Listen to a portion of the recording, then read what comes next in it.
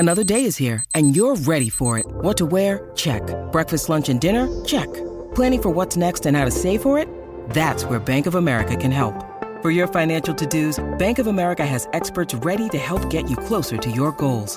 Get started at one of our local financial centers or 24/7 in our mobile banking app. Find a location near you at bankofamerica.com/talktous. What would you like the power to do? Mobile banking requires downloading the app and is only available for select devices. Message and data rates may apply. Bank of America N.A., member FDIC. When you need mealtime inspiration, it's worth shopping Kroger, where you'll find over 30,000 mouth-watering choices that excite your inner foodie. And no matter what tasty choice you make, you'll enjoy our everyday low prices, plus extra ways to save, like digital coupons worth over $600 each week. You can also save up to $1 off per gallon at the pump with fuel points. More savings and more inspiring flavors make shopping Kroger worth it every time. Kroger, fresh for everyone. Fuel restrictions apply.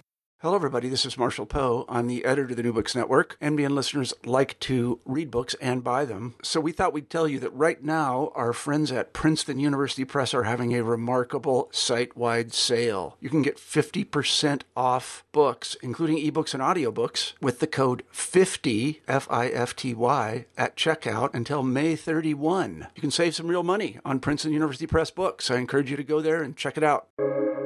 Welcome to the New Books Network. Hello, everybody, and welcome back to New Books in Art, a podcast channel on the New Books Network. I'm Tanya Tolar, the host of the channel. Today, I'll be talking to Lisa Riley about her new book, The Invention of Norman Visual Culture, Art, Politics, and Dynastic Ambition, published by Cambridge University Press in 2020. I, for one, love the title of this book, The Invention of Norman Visual Culture. And I'm excited to be talking to Lisa about ways Normans used art to legitimize their rule and the interplay of art, politics, and dynastic ambition across medieval Europe.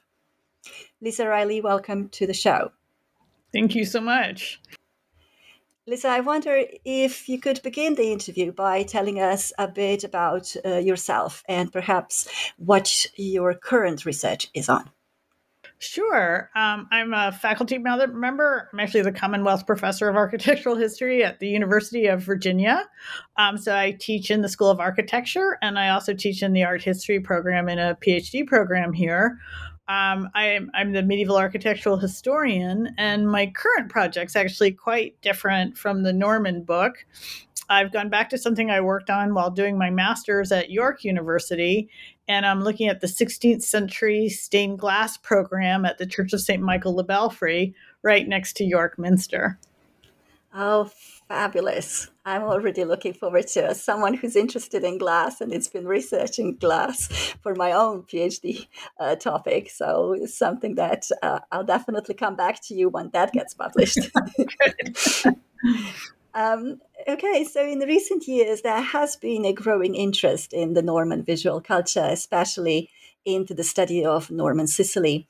Among others, Isabel de la Jalex's book on Arabic script on Christian kings, The Royal Garments from Norman Sicily, was published in 2017, and Winkler, Fitzgerald, and Small's edited volume, Designing Norman Sicily, Material Culture and Society, published in 2020, that comes to mind as well. So what is your explanation for such an interest in the Normans? And if I may, the sub-question, where does your own interest in the Normans come from? Well, my own interest in the Normans did not start with Norman Sicily by any means. I was researching my PhD topics and ended up choosing Peterborough Cathedral in England as the subject of my dissertation and as the subject of my first book, because it's actually the best preserved Romanesque cathedral in England, and hence by the Normans, who rebuilt virtually all of England after the 1066 conquest. So that's how I got interested in Normans without really knowing very much about Normans at all. I have to say, initially, I just thought they were people from northwestern France. And while I was finishing that up, I had the opportunity to visit Sicily, which I wanted to do because I kept, people did not really talk about Sicily very much. This is in the late 80s. They didn't really talk about the Mediterranean. I mean, in the book, I talk about this, about how Sicily is this kind of outlier. A very famous architectural historian describes it as exotic and spicy. It's something that doesn't fit in at all. And so I was able to do this trip to Sicily while I was actually house sitting in Tuscany for a year writing my dissertation. And I was just really struck by these monuments that look so different from Peterborough or Ely or Durham or Saint-Étienne-et-Caen. And I thought, I know exactly what I want to do my next book on, because I knew I had to finish my dissertation and do my first book. I have to look at these and figure out how the same group of people produce things that look so completely different and what was going on with that. So that's really how it started. So it was a project with a pretty long genesis. I have to say, I worked on this for quite a long time, off and on, but that's where it began, because I just thought, how are these the same guys who built Peterborough Cathedral? And they have these, Muqarnas ceilings and all this stuff in Sicily. Well, that's really interesting, because I started from the other end. So my first visit was actually to Sicily, and I did my master's degree. My dissertation was on the Muqarnas in Palermo. So I know only now, basically, when I am based in the UK, I am tracing all these steps of Norman architecture that you are writing about in your book. So it's quite interesting how we are basically complementing our own research here. Interesting. Yeah. But you say, I think what fascinated me in the first instance about this book was really bringing all these three territories together. So France and Normandy, the British Isles or England, and Sicily. So you're talking about the same group of people, you said. Who were these people? Who are these people called Normans? Well, it's not identically the same people. It's the same group of people. The Normans, the name actually comes from Normanni, meaning the Northmen, because originally France, like many parts of Western Europe, is undergoing raids from Vikings from Scandinavia. If you watch the History Channel or whatever channel it's on in Britain, there's certainly enough TV shows showing you these dramatic scenes of Vikings attacking, Lindisfarne and places. So they're also coming into France and actually sailing up the Seine, which has its mouth in Normandy, goes through Normandy and all the way to Paris. And at a certain point, the French king realizes what a bad idea this is, basically to have Normans sailing up to Paris, and cuts a deal with them where they can have this territory in northwestern France that had been part of the Carolingian Empire known as Neustria. And so they can have this northwestern territory, basically, if they'll contain themselves to that area and also convert to Christianity, because essentially they're the last group of people who have not converted to Christianity. And so the Treaty of Ept, in whatever year it is now, I can't remember, 9/11 or something, is signed, and they settle down in this area. There's quite a bit of debate about how much they kind of integrate with the local population, about language and whether women are coming from Scandinavia or they're intermarrying. But there's clearly this arrival of this new group of people who convert, at least nominally initially, but then within a generation or two go on to become really the major patrons of religious art and architecture in northwestern France. Right. This is something that you begin your book with. You basically introduce Normans to the reader and the setting of the scene of who Normans were, how did they rise to power, and where this expansionist politics led them in subsequent centuries. But it's definitely something to easily admire, this story of success from Vikings to Normans. But was it really so straightforward? Was it really so easy? This integration, the settlements, and of course we are talking about also using art to confirm that political ambition. Yeah, I mean, I'm an art historian rather than a historian, but there isn't a sense that the indigenous inhabitants of Normandy are resisting them and rising up against them, which is what happened when they go to England, where the Anglo-Saxons are certainly resisting Norman conquest. There is debate about how much Scandinavian influence there is for, are Normans becoming completely Frenchified or French people becoming more Scandinavianified? There is debate about that. They did have a phase during the raiding period where they were destroying a lot of these very early Merovingian monasteries along the banks of the Seine. Jumièges, I talk about, is one of those that had experienced this kind of destruction.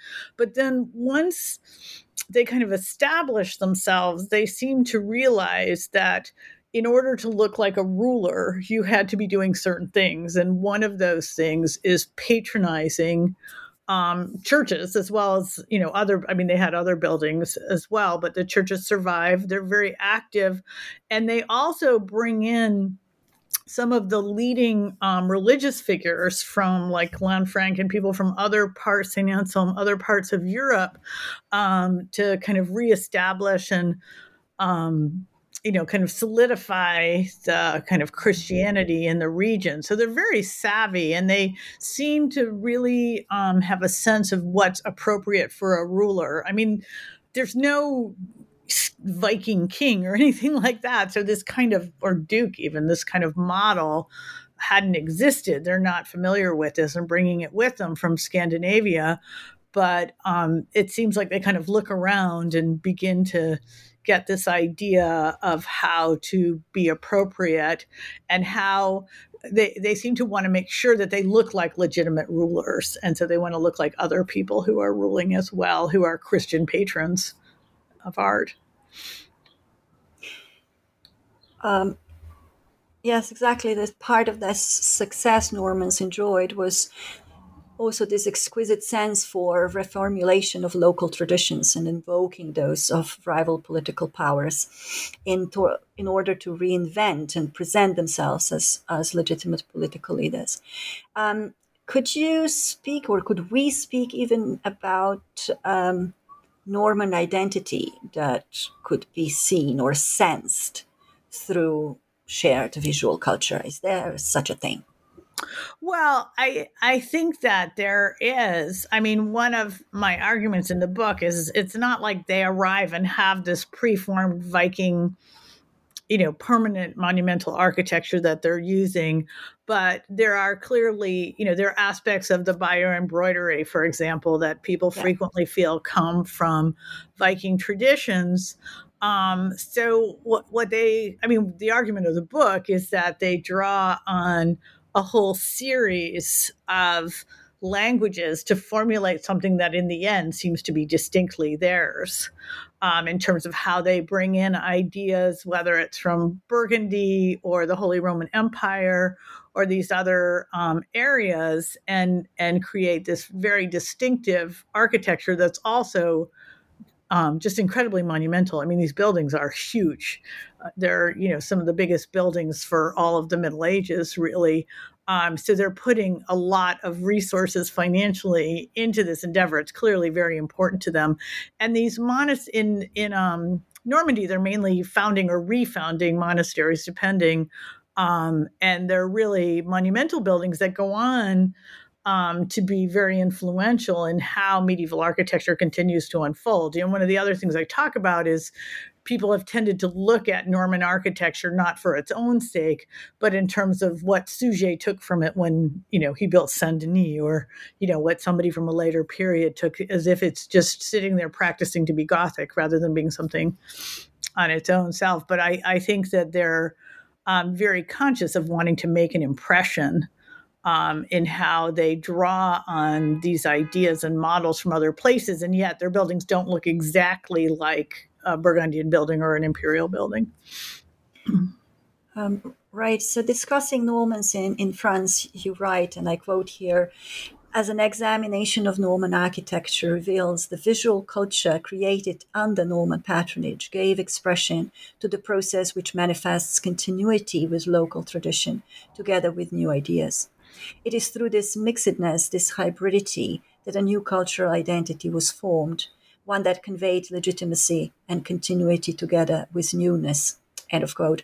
So I guess I'm tying in to what you've just explained to us, and with a question: how is this newness seen in Norman architecture in France? And if you can give us some concrete examples. Well, if you look at Saint-Étienne-et-Caen, for example, which is one of the best known Norman buildings, its elevation with this harmonic facade. I mean, having the twin towers is something you do see earlier in like Holy Roman Empire architecture, but the way that it aligns specifically with the composition of the building behind it seems to be new.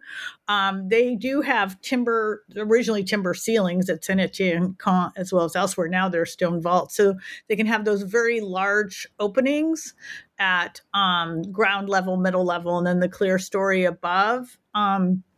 So that kind of compilation of elements, some of them reflecting earlier traditions, but put together in a new way. And then the scale of the buildings is really on a kind of imperial scale. So you don't see that so much in other churches in France. So, they are clearly aware of what's going on, and they've brought these people in, particularly from Burgundy and other parts of France where there's already been an ongoing monumental architectural tradition, but they don't copy exactly from any one place.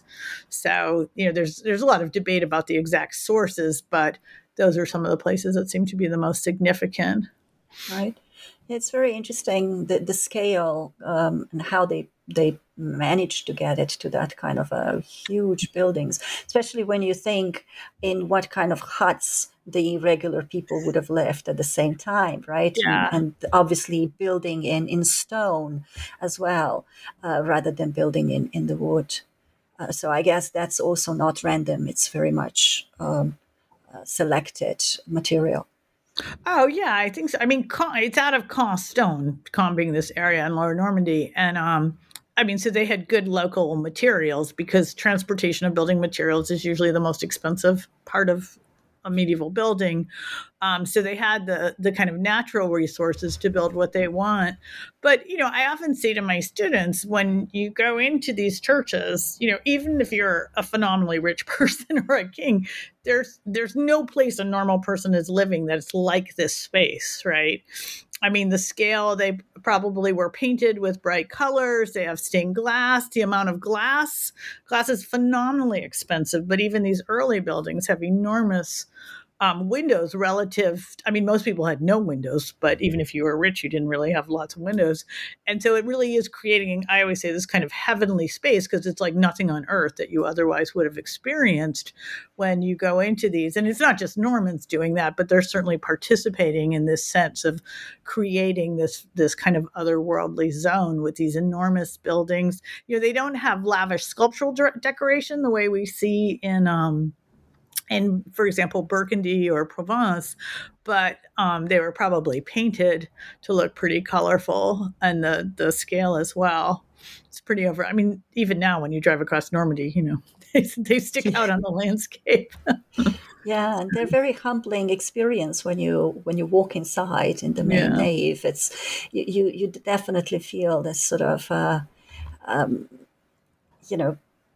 extraterrestrial, if I may say that word. It's something beyond my regular life, right? It's that transcendence towards which they are alluding, and it's also probably, if I sensed correctly from your book, something that they've done on purpose in order to establish their own political powers. And this is my statement for the richness, because obviously this money needed to come from somewhere. Where would the Normans in Normandy get their money from to erect such large buildings? Well, the first wave of Normans are getting it just because they're given all the land in Normandy, right? I mean, it's a feudal system, and the king's saying, okay, now it's yours. So you're kind of rich from that. But a lot of the really big buildings come after the Norman conquest of England, because England, like Sicily, is one of the wealthiest parts of Western Europe. So basically, once William the Conqueror conquers or reclaims England, depending on your point of view about his right to rule there, he resets the feudal system, and he takes all the land away from the Anglo-Saxons, or just about all the Anglo-Saxons, and redistributes it to these people who are already, it's kind of like the 2%ers become the 1%er. I mean, they're already rich from the land in Normandy, and now they're given these vast estates in England as well. And so in some cases, the buildings are a little bit later, and the money's coming probably also from the fact that they now have these holdings in England too. But they also build phenomenal buildings all over England as well. Right. So you mentioned England. So Norman conquest of England and this decisive battle at Hastings as 1066 sets this sort of scene for Norman presence on the British Isles. Mm-hmm. And you write that, and I quote here as well, concept of legitimate kingship in 12th century Europe was multifaceted. Several terms have already been used in connection with kingship: legitimacy, continuity, and divine providence. End of quote. So how did they legitimize their presence across the English Channel, and particularly in art? What kind of visual tools did they use for it? Well, in England, William's claim is not that he's conquering like you have it and I want it. He's claiming that he is the legitimate ruler, and that Edward the Confessor had promised it to him. And so he's going back, and then that Harold basically double crosses him. And so he's going to claim what he says is rightfully his. So that's a really important part of the narrative. And that's the story, basically. I'm waving because I'm at my book. That's the story that the Bayeux embroidery or Bayeux tapestry is telling, is the Norman version of events about how, the events leading up to the promise and how he was supposed to get it, and Harold's a bad guy, and all the rest of it. So part of it is the Bayeux embroidery, which, has probably as many unanswered questions as questions about it, but it certainly seems to have been made, ironically, by Anglo-Saxon artisans to represent this Norman view of these events. At the same time, the Anglo-Saxons don't sit down and say, "Oh, this is great. We're so glad you're here." There are actually uprisings for quite a long time. For at least 20 years, there are all these people rising up against them. The area around Peterborough, in fact, one of the reasons Peterborough is so late in the story is because that was one of the major regions rebelling against him all the time under Hereward the Wake. And the Peterborough monks, are always backing the wrong guy because they're convinced that William's gonna go, which was kind of a mistake, as you might imagine. But and William does go and completely flatten Yorkshire and the Herring of the North when that part of the country is rising up against him, and it's just devastated. And they say it's generations before the damage is repaired and food can be grown and things like that. So he does spend a fair amount of time kind of putting down these rebellions, but at the same time, in his ceremony to be crowned, he's very careful to use the ceremony that English kings had used, which I talk about. The proclamation is the same proclamation. He has it done in Westminster Abbey on Christmas Day, the whole thing. So it looks very much like he's fitting in within this English tradition of coronation and ritual. And then there are ceremonies, loud ceremonies for him and his wife at Winchester and places like that, where he's again, going to the same place. You go to Winchester at Easter for a crown wearing ceremony. You have this kind of ritual associated with it. And he's using all of the same language. So he doesn't, with a king, it's not really like you want to be number one, right? You're supposed to be inheriting it. And part of the idea in the medieval mind was that if you won the battle, that probably means that God wanted you to win, that's the divine providence part. And the Anglo-Saxon Chronicle also talks about, basically we must have been really bad because, this guy won. Like, what did we do? We really sinned. And this guy's now won. So there's this, in a way, almost acceptance of it as like, this is what God wanted to happen. Now, at the same time, pretty quickly after the conquest, we begin to see buildings go up. Anglo-Saxon buildings, we don't have a lot of good remains of those. Even when they were large, large in footprint or ground plan, they seem not to have necessarily been monumental on the scale of some of the buildings in Normandy or on the continent. And so I know I have the statistic about some phenomenal number of buildings is replaced within 20 years. So these really enormous monastic buildings and cathedrals are built. Virtually every building is rebuilt. And then also there had been some castles because of Edward the Confessor, actually grew up in Normandy, but really we see this enormous introduction of castles with these monumental stone structures coming with the conquest as well. So, I always say, if you happen to have gone away on a long trip in 1066 and come back, 20 years later, it would be like the invention of the skyscraper. It would be unrecognizable, the way the built environment was transformed quite rapidly. And, they're really putting their mark on the territory. You see, some of the people who he's given lands to at, like Castle Hedingham, there's this enormous castle put up. At other sites, they'll put up a castle and also patronize an abbey. The building I talk about the most in the book is Durham, which is a site of particular problems for him. I mean, Durham's the last big place before Scotland, and so you've always got to worry about the Scottish if you're and Durham, the people who's putting into power, the Bishop of Durham, they kept getting murdered, basically by these local Anglo-Saxons. So finally, he puts in William of St. Calais, as he's called, to be abbot, who's really shrewd. I mean, the first thing he does is he ships the Anglo-Saxon abbots from Durham right out of town and brings in a new batch who may be Anglo-Saxon, but they're not with ties to the local community.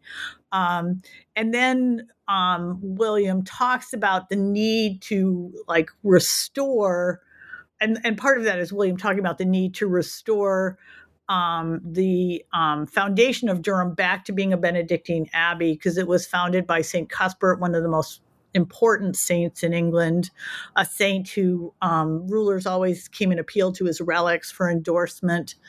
And so he takes these, they weren't Benedictines anymore, so he takes these Anglo-Saxon lay clerks and sends them away and brings in these Benedictine monks and talks about how we're going back to Cuthbert, we're going back to the real Durham. So again, it's this idea of continuity. He's very clever.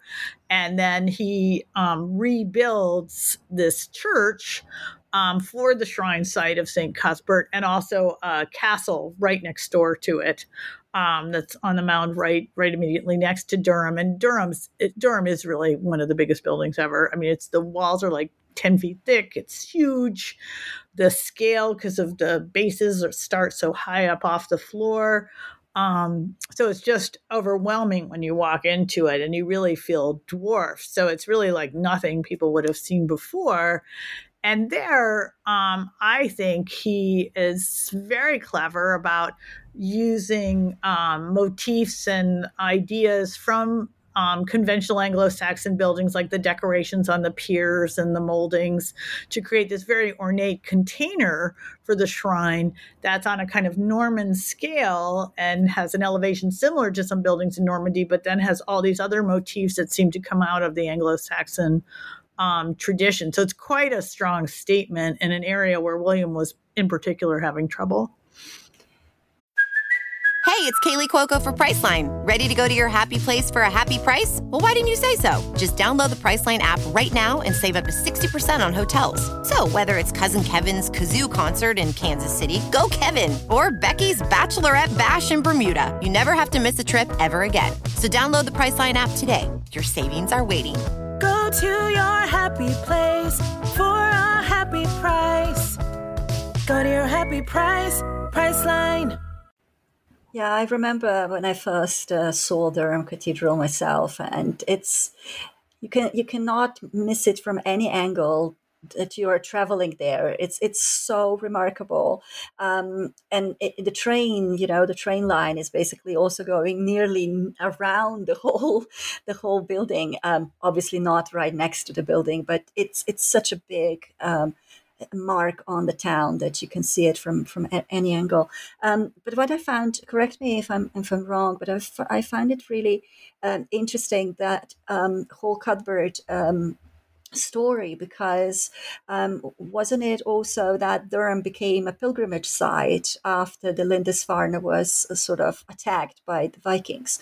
So here you have attacking of the Vikings that needed all these poor monks.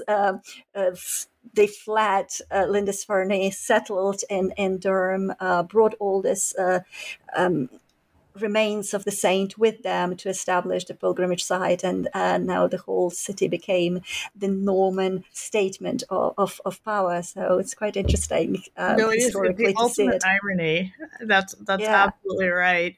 Because they wander around for years trying to figure out where to settle. And, they're claiming that Cuthbert's like, we're done, I'm staying here, and they kind of stop. But it's like a fabulous site because, it's basically a peninsula with sheer cliffs surrounded by the River Wear on three sides. So if the Vikings managed to get that far to the interior of England, I guess they thought they'd be in a good position to defend themselves. So, Yeah, I mean, quite interesting from that angle. So you talk about Durham Cathedral. You talk about other important cities in England that got this new facelift, if you will, such as Winchester, Norwich, St Albans, Bury St Edmunds. I mean, these are all extremely important locations that had, century of history prior Normans arrived there. Would you say these locations were targeted, if I may say, on purpose? So I guess where I'm going with this is also the symbolism of the location. So establishing your own rule in the locations that carry some sort of a symbol of the past with them, because something similar would have happened then also in Sicily. Oh, no, I think that's absolutely what they're doing. They want to show themselves to be continuing. I mean, even in Normandy, they're not really building on new sites so much until you get to Caen. The other ones like Jumièges are rebuilt, Fécamp.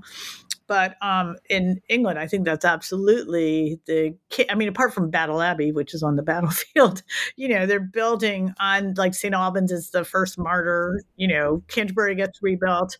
So it's always these sites that were really important that are now getting even grander kinds of containers for their shrines and for the monastic community as well. And he does bring in monks, particularly abbots from Normandy, to kind of, you want the church on your side, basically, because that's part of your legitimacy, and you don't want these monks rising up against you. So, Canterbury in particular right away, begins to get these people like St. Anselm and Lanfranc, who have been working with him in Normandy, and he brings them over to be the head of the church in England as well, so that there's a clear alliance between his political rule and these major religious institutions.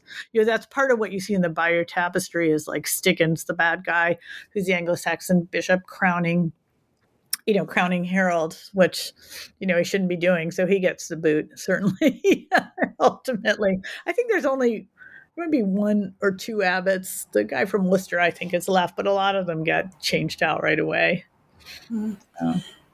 Yeah, let's talk a little bit about the Bayeux Tapestry. Talking about grandeur of architecture, here we have a grandeur of the textile. I mean, in a sense, it's huge. It's absolutely impressive, and I've seen it displayed, and it just goes meters and meters and meters of this textile. And every time I see such minute work, craftsmanship, I always feel, who were these people that were tasked to do this? How many people would have worked on this, and for how long? Because this is such an impressive textile with so much minute work put into it. What's your take on this textile, also from art historical point of view? Yeah, I mean, Anglo-Saxons were really famous for their embroidery. So really, there, it's kind of like having people tell the story of their takeover in their best medium, with the embroidery. There's a lot of debate. I mean, most people think it probably comes from the area around Canterbury. There are links with some manuscript tradition there, things about the language that link it with that as well. Then there's a lot of debate about the borders and whether the borders are subverting the major narrative, as if there are these Anglo-Saxons kind of putting code in. But, it's hard to know whether that's the case. And so it is very much in this Anglo-Saxon tradition, but the narrative, the story is definitely pro-Norman. There have been some suggestions that it might have been displayed in England. There are all kinds of views about how it was probably made for William's brother, Bishop Odo, who's his half-brother, who basically kind of serves as regent when William goes back to Normandy, and who has this kind of major kind of judicial judge position. And so one suggestion is that the tapestry actually traveled around with him, technically it's really an embroidery. There's another person who recently suggested that it was in St. Augustine's Abbey, but probably the most convincing thing is actually Christopher Norton from York pretty recently did a very detailed study with the measurements of this and Bayeux Cathedral, and Odo is Bishop of Bayeux. And although much of Bayeux is rebuilt, the basic footprint with the columns and stuff is the same, and kind of worked out how it would have fit within that cathedral, which is where it's ultimately found.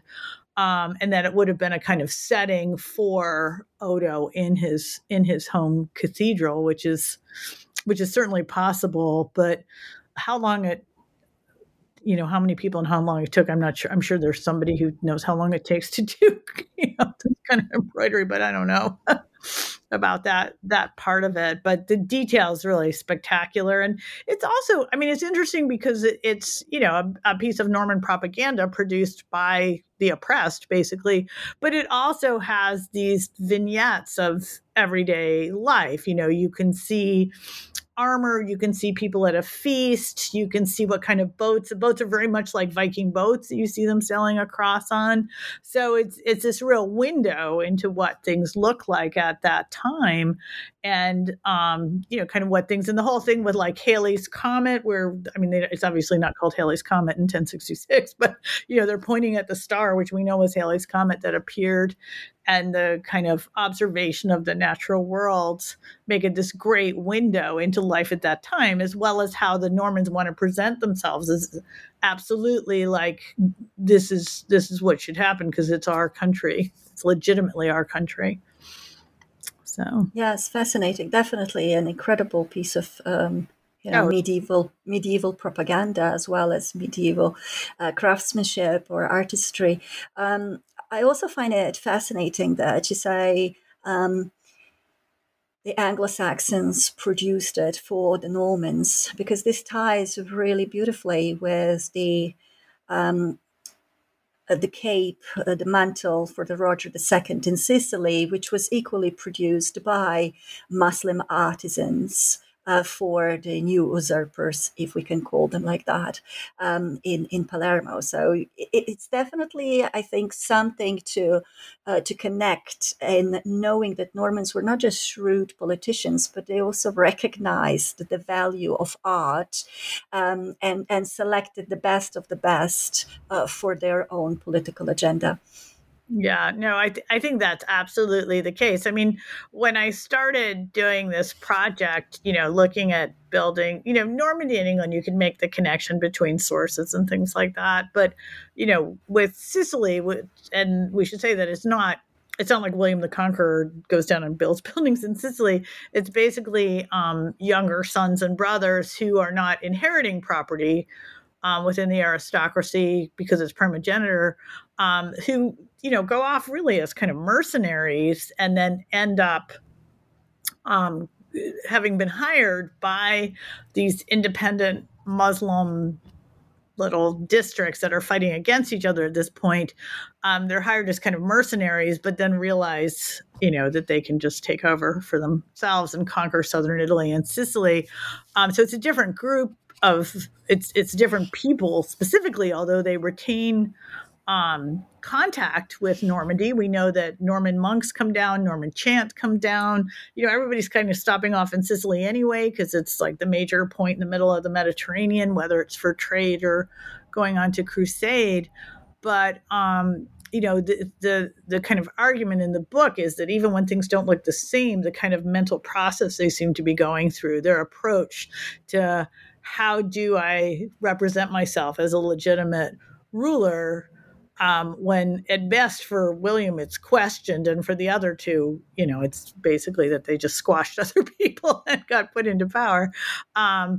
It seems to be the same kind of idea. You need to look like other kings. You need to become approved by the church and show yourself to be a Christian ruler. That seems to be really important.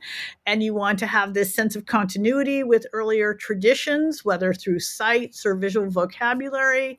And you want to use a language that's familiar to other rulers who the Normans considered their peers, although I don't think the other rulers necessarily considered the Normans their peers so much, so that you appear to be a ruler. And this patronage, whether of the cloak or buildings or whatever else, is all part of that. What goes on there. And the cloak is, to me, the cloak is really interesting because it's a type of garment that's not from Sicily. As far as we know, Muslim rulers aren't wearing capes like that. I talk in the book about how it's much more the Holy Roman Empire, Northern Europe, where you get these mantles. So that shape of garment doesn't seem to be something that the Muslim craftsmen at this workshop that was still there from the period of Muslim rule would have been familiar with. But then the technique of embroidery is the materials are unbelievably lavish. The pearls they now think came from the Eastern Mediterranean. I don't know how many thousands of those there are, as well as, rubies and sapphires, the gold thread, cloisonné enamel plaques, and then this phenomenal inscription in gold in Kufic script, identifying the date and that it was specifically made for Roger, kind of showing like I've really conquered you because I've even got your language on my cloak, which is called a coronation robe, but it was actually made after he was crowned. So I think he wore it, just not for other people wore it for their coronations, but not him. So, yeah.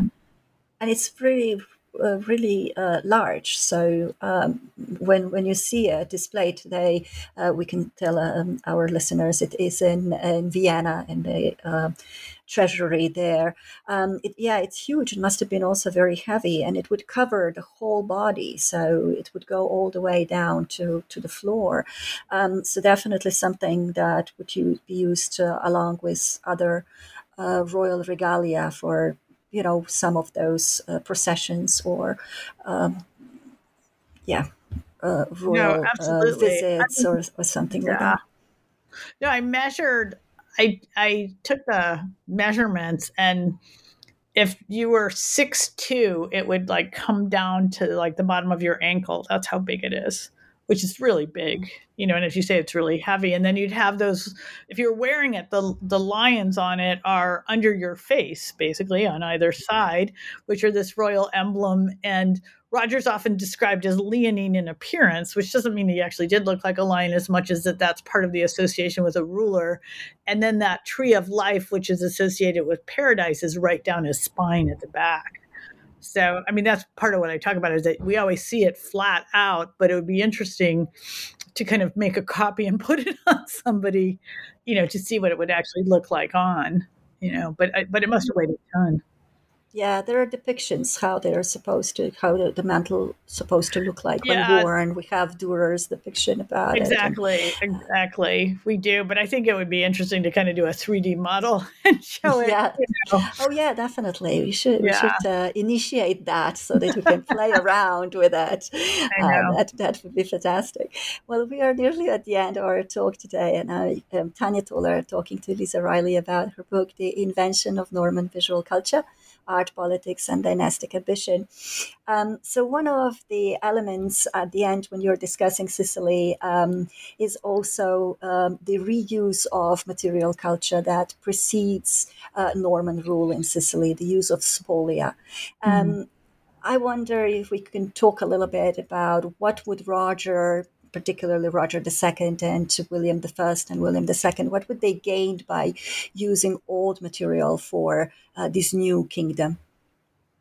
Well, I think they gained a lot. The columns we think actually came from Rome itself, and the Capella Palatina, even though, I mean, there are Roman ruins all over Sicily, so it's not like you had to export, get exports. But I think it's something that we see others in the Mediterranean doing. First of all, like Hagia Sophia, other Byzantine churches, we see this reuse of Roman materials. The Dome of the Rock, the first major Muslim site, Great Mosque of Damascus earlier than this. So this idea, again, of continuity, of inserting yourself into the narrative. I mean, people do tend to refer back to the Romans as their ancestors quite often, but also as the kind of beginning of rule. The whole Mediterranean has this common foundation of Roman culture. And so we see all of the major players, whether Byzantine, Muslim, or Western Christian like Roger, using vocabularies from Rome, ancient Rome, as well as these materials. And then the use of porphyry, which is that dark purplish stone. The quarries have been lost that are in Egypt by this point, but we see him bringing porphyry, which is, the Romans were using in an imperial setting, and, it's being broken up sometimes for pavements. It's being recarved in his case for sarcophagi, and he has this enormous porphyry disc put, so it's like basically right behind his head on the throne. And then often you see porphyry columns right up by the altar, giving this kind of special imprimatur with that. So I think it's this idea that there's a familiarity with this language as a language associated with rule and elites that's common to everybody in the Mediterranean. And so they all use it, and he's just following in that kind of tradition in his use of spolia. I talk about how he literally uses it, and then sometimes it's like he's quoting from the past too. I mean, they all do that. They kind of quote from the past in this more virtual way. Yeah, so I think what you touch upon here is to kind of look at this joint language within the Mediterranean middle-aged cultures rather than a singled out in combat type of thing seen culturally isolated regions. And it's something that's been going on for the past decade or so among art historians to sort of walk away from distinguishing Byzantine versus Islamic versus Western European Latin cultures, and trying to see this sort of joint expression of Mediterraneanism, so to speak. And you speak about this in one of your concluding remarks as well. Yeah, no, I feel pretty strongly that kind of compartmentalization was, of an art, which, it partly, relates to colonialism, partly relates to the way art history itself was created and this focus on style. I mean, because basically something like Sicily, no, it didn't fit into any of those categories, which is why it was ignored. So understanding that there wasn't that kind of approach where, only Muslims did X and only Christians did Y. There's no real evidence for this when you look at these buildings. Yeah. Well, people live together even when they're conquered. Exactly. They survive and they live together. Well, Lisa, we've taken up a lot of your time and we talked about Normans in France, in England, and in Sicily. For the final question, if I may, I'd like to ask you what you would suggest to our listeners if they'd like to explore Norman culture firsthand. Which location should they visit and why? Oh, gosh. I know. I needed to finish really on a tricky question. It is tricky. I mean, I would probably say two things. I would probably say Durham is really spectacular and kind of seals the deal, where we're building something like no one's seen before, but bringing all these other things in on a tremendous scale and reusing this site. And then also I would say you want to go to, there's a lot of Norman buildings in Sicily, not just the Cappella Palatina, but the Cappella Palatina is the place that really brings together these Byzantine craftsmen, these fabulous Muqarna ceilings, as well as the spolia. And it's just visually so lavish. You don't know where to look first because it's so incredible. And so those would be, I'd have to do two, not one. I feel like, on Desert Island Discs, I'm only supposed to pick one thing. But I'm going to say two. Brilliant. Well, I can assure you that it's an excellent two suggestions, both very impressive. And I like to say, and we study them as a all-rounded object. So it's not just a an architectural object, but an all-rounded object with all the additions to it, inside and outside. So, Lizarelli, I want to thank you for being on the show today. I really enjoyed it. Thank you very much. Well, thank you so much for giving me the opportunity to talk about my book project. Thank you. Thank you. And to you, our listeners, thank you. And till next time, goodbye.